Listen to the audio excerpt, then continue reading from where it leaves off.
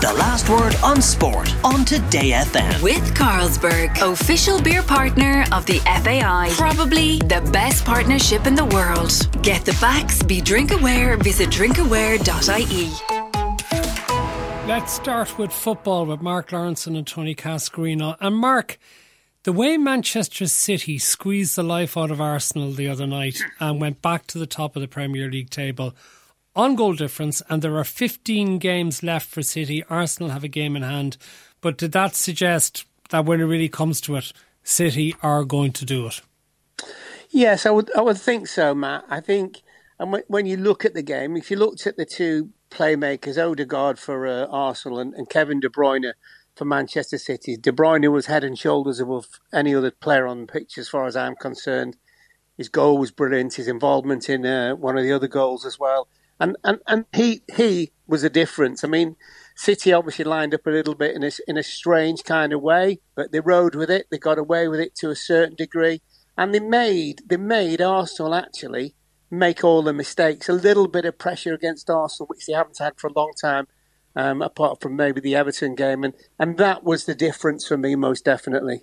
Yeah, Tony, does Guardiola handicap Manchester City at times by coming up with strange ideas to make himself look different to other managers, such as playing Bernardo Silva in a quasi left back role, which maybe other players could do, but Bernardo Silva?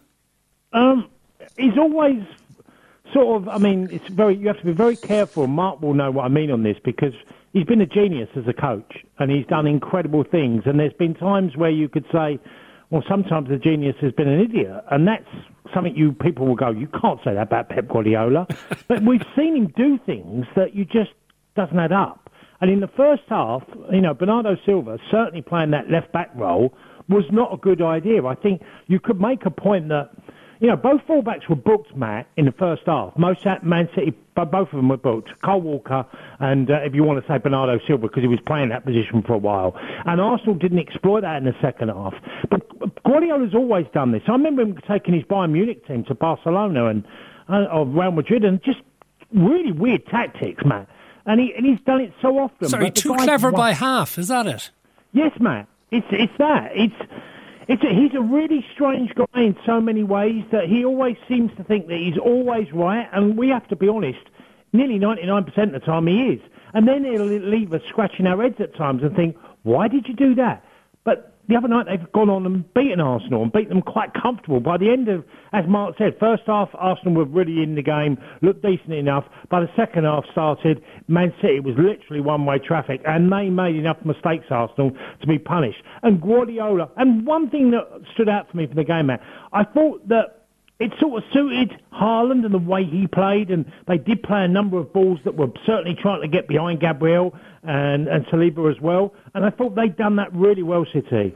Yeah, but I suppose also certain players seem to fall in and out of favour with him as well, Mark. De Bruyne has had a sort of a spell out of the team recently. He no longer seems to trust Phil Foden as a first-team player. He's bombed Cancelo out to Bayern Munich. And I suppose it's easy enough to do that to big-name players when you have expensive purchases you can fit in at will. Foden gets bombed out, €100 million Jack Grealish comes in. Yeah, and in all honesty, the guys generally have come in, Matt, have played extremely well. So, if you're waiting for a player to knock on the door, say, why am I not playing? Then there's your argument, and your man just says, well, look at the way your replacement's playing. So it's that competition for places. Look, they've got the best squad in the league. There's no doubt about that whatsoever. And they could easily go on at like a 10-12 game of like winning every single match. I don't think, apart from, is it Arsenal at home, they've got too many difficult fixtures as well. But he's just the way he is, Guardiola. If we can go all the way back to that, was it the quarter-final of the Champions League in Lyon, when he played a formation which he'd never, ever played before, and he went out. And to be honest with you, I think if they'd won in that game, they could have gone right through to the final. But look, his players absolutely trust him, and it's either, his way or the highway, most definitely. But he always seems to be able to come up with the fact that, they can just win games. But the strength on the bench must never be understated, never underestimated, I should say, because number of times that he changes from the bench and they just go on and win games so comfortably. Of course, last week, Tony, do you think did Jack Grealish take a dive against Aston Villa to win a penalty? And if he did, what does that say about against his own former team and his former teammates that he'd do that? Well, Matt, I'm not surprised because Jack Grealish, as Birmingham City fans will tell you, have done that numerous times against them, and he's got great pleasure. Jack Grealish actually took his goal brilliantly well, Matt. Yeah. And the way that he sort of fell into place in City's lineup. You mentioned players that have been left out. You could put Laporte had been dropped, Diaz had been dropped, Kyle Walker had been dropped.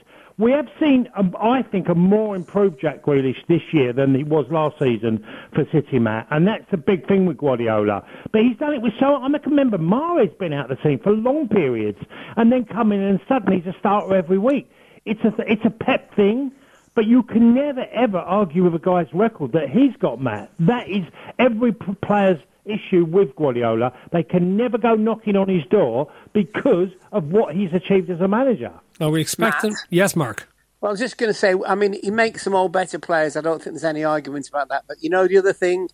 He gives them all a ruthless streak, and that's the difference. We'd expect them to demonstrate that ruthlessness away to Nottingham Forest tomorrow. What about Arsenal, though, Tony? Because they have to go to Aston Villa against Unai Emery, their old manager. There's a run of results now for Arsenal. They fought hard against Manchester City but weren't good enough. What happens from here, do you reckon? Well, it's the early game tomorrow, Matt, and Arsenal got to put pressure back on City, and that's by going to Villa Park and putting a performance and winning. Now, you mentioned Unai Emery, now his previous club, which was Arsenal, obviously, in the Premier League, and it's going to be a challenge for Arsenal players. There's been a number of players, Matt, that have gone a little bit off the boil. I would say Martinelli. I think he's lost his way a little bit. Kyle Walker bullied him the other night and he couldn't use his pace, and Kyle Walker's comfortable with pace up against him. Martinelli's gone a little bit backwards. Didn't get, Matt, the Ben White decision. Didn't get that at all. I know that's easy in hindsight because Tomiyasu made a mistake, but I thought that was a strange call. Obviously, Thomas Partey being out, not available for the game for injury. I think Arteta now, he's done an incredible lot of good things this year. He's got to get it right tomorrow, Matt. And one thing I thought that stood out for me in the game is that if Arsenal are not getting their way and not, they played brilliantly at Brentford earlier in the season. They ripped them apart and they've done it to others. They might have to just try and win a game 1-0, Matt, and don't make mistakes. Arsenal were guilty, especially in the second half. Zinchenko done it, Gabriel did it, and obviously they gave a couple of goals away. But don't get caught up with overplaying too much because I think they need to be absolutely trying to keep that clean sheet and hope that their forwards can get a little bit closer to what they were a few weeks ago, Matt. Saka's probably been the liveliest of the three, but they need more from Martinelli and certainly Nketiah, who's a decent player, Matt, but they need more for them. Odegaard needs to get back to his best because they have a lot of quality, Arsenal, in their side. Mark, Tony just at the end there mentioned the player I was going to bring up with you, Eddie Nketiah, because he did not have a good game against Manchester City. He had one header available to him, 6-yard area. He put it wide with his shoulder. There was another ball that flashed across the penalty area. He was too late getting there. There was another occasion where he didn't make the run where he should have. For a guy who doesn't have much, perhaps, apart from his goal scoring, suddenly he looks like an issue for Arsenal. The issue that they seemed to fear previously when they were looking to replace him or have another striker come in as an alternative to Jesus. Yeah, I mean, he should have scored with header, no doubt about it. But there's a few of them, Matt, I think, as Cass just mentioned there. And this is, so you start to think about, after the game, you looked at Arsenal and you kind of looked at Manchester City and made your own decisions about how each played. But, one thing about the league is it's a very, very honest league, the Premier League. But occasionally, you have to win when you play ugly. Now, do Arsenal have that? I'm not sure. I think the game against Villa will tell us something even more. It's not about you playing well every single week. It just does not happen. You have runs, where you go maybe 10 games unbeaten, and you're consistently playing well, etc. But all of a sudden there's a hurdle, and can you overcome it? And can you maybe just not play well even all of you in the team, but can you win? I don't think they've got it. OK, let's talk about other games. And I think it's fair to say, Tony, that Liverpool are going to have to win at Newcastle tomorrow evening if they're going to try and catch Newcastle in the Champions League spots. Did the result against Everton show that they now have turned it around, or is it too early to say? Not at all, man. I don't think you can look at that result. Yes, it's a big derby in the Premier League, and Liverpool will be delighted they got the better of Everton, who didn't play particularly well on the night. No, Matt, I don't think that I feel Liverpool can turned it around by that one performance. I think a lot of Liverpool fans, as they've done, very often this season, is be really nervous about the next game coming. And it's Newcastle away, who don't give you anything. And Liverpool have got to be able to manage that game, Matt, and they're not particularly great on set pieces this season. And there have been a number of issues for Liverpool to find a way of winning football matches, Matt, and they've definitely not been good enough for me far too often this season. So I think it's a great test for them.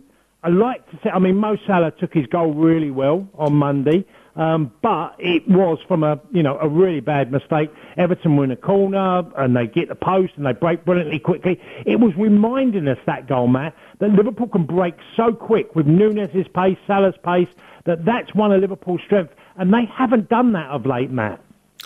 OK, now Newcastle are stalling a bit, Mark, as well, aren't they? I think they haven't won 5 of their last 6 games. They don't concede, but they're finding it hard to score.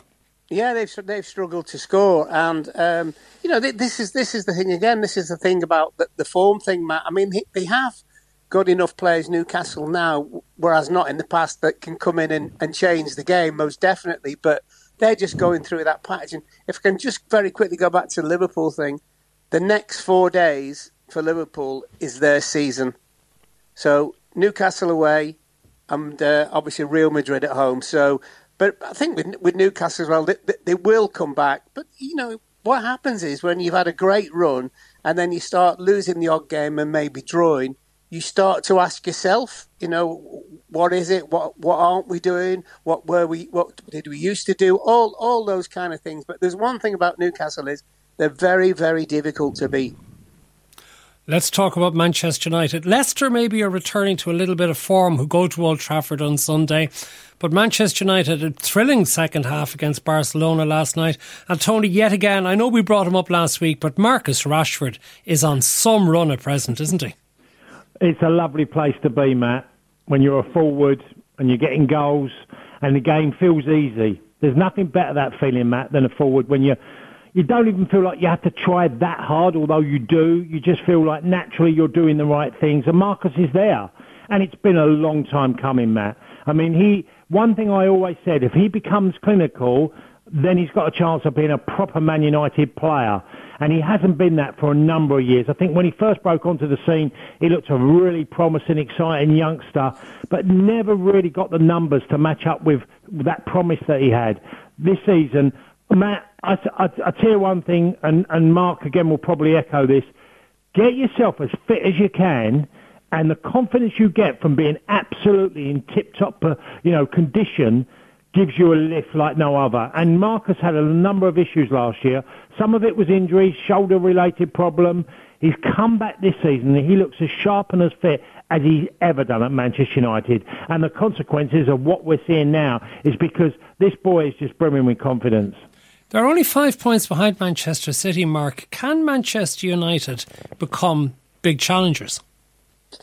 I'm not sure. I'm not sure about that, Matt. I would reserve judgment insofar as I don't think that they'll go on a little bit of a run where they will draw or lose a couple of games. And as good as Rashford's playing, and I agree everything with Tony, everything he hits at the moment's going in, that there'll be a spell where he won't score for 2 or 3 games. So then you're looking at that team and you're going, where are the goals going to come from? If a scrappy 0-0 can be turned into a 1-0 at the moment, it'll be Rashford. But if he stops scoring, and he will stop scoring eventually, that therein could lie their problem in terms of really giving City a run for the money. Tony, I wonder, will Manchester United fans be happy if the club ends up in either Qatari or Saudi ownership, or will they give a damn as long as the money comes in to buy big-name players? Football's a funny game sometimes, Matt. And clubs that, look at Newcastle fans, how delighted with their owners and how they've, it's changed the whole dynamics of their Premier League status. Ethics and morality be damned, huh? Yeah, mate, sport has always done that. We have to be really careful because obviously there's issues and challenging ones, but the bottom line is fans want to brag about their football club and they want to be spending the most and, buying the best players and paying the most wages and being successful. They want all them things. And United under Fergie did that. Mark's Liverpool were the big spenders in the 80s. They were the team that all the players seem to want to go to, was that incredible Liverpool side. Chelsea have managed to do that in recent years. I mean, there's such an abundance of money, Matt, in the Premier League. Why do so many owners from America to Qatar to across the world seem to want to pay so much money for football clubs? But if you look at their profit, Matt, it's not very much. Matt? Yes, Mark? Liverpool bought some decent players in the 80s, though, didn't they? Yourself included. That was the idea.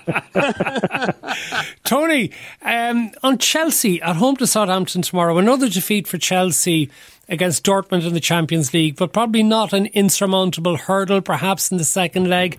But if all the confidence shown in Graham Potter, if Southampton were to somehow win at Stamford Bridge tomorrow, could Graham Potter survive that? Well, it's okay, Matt, saying, well, look, we're playing really well and we're missing loads of chances, and players have to take responsibility for missing chances because, they brought a hell of a lot of good players come to that football club. This has been a common theme for a long time. And then you go run into that disastrous result. If that was the case, it's Southampton tomorrow, if Graham Potter lost that game. What do you think would be the reaction Monday morning, Matt? Chelsea fans, I'm sure, will be calling for his head of, this is just not working, because a lot of fans, Chelsea fans, are not quite buying into the way that Chelsea are playing. And they have a terrible goals-to-game ratio, Matt. It's awful. I mean, Graham Potter now, I think he's had 24 games, Matt. He's got less than one goal a game.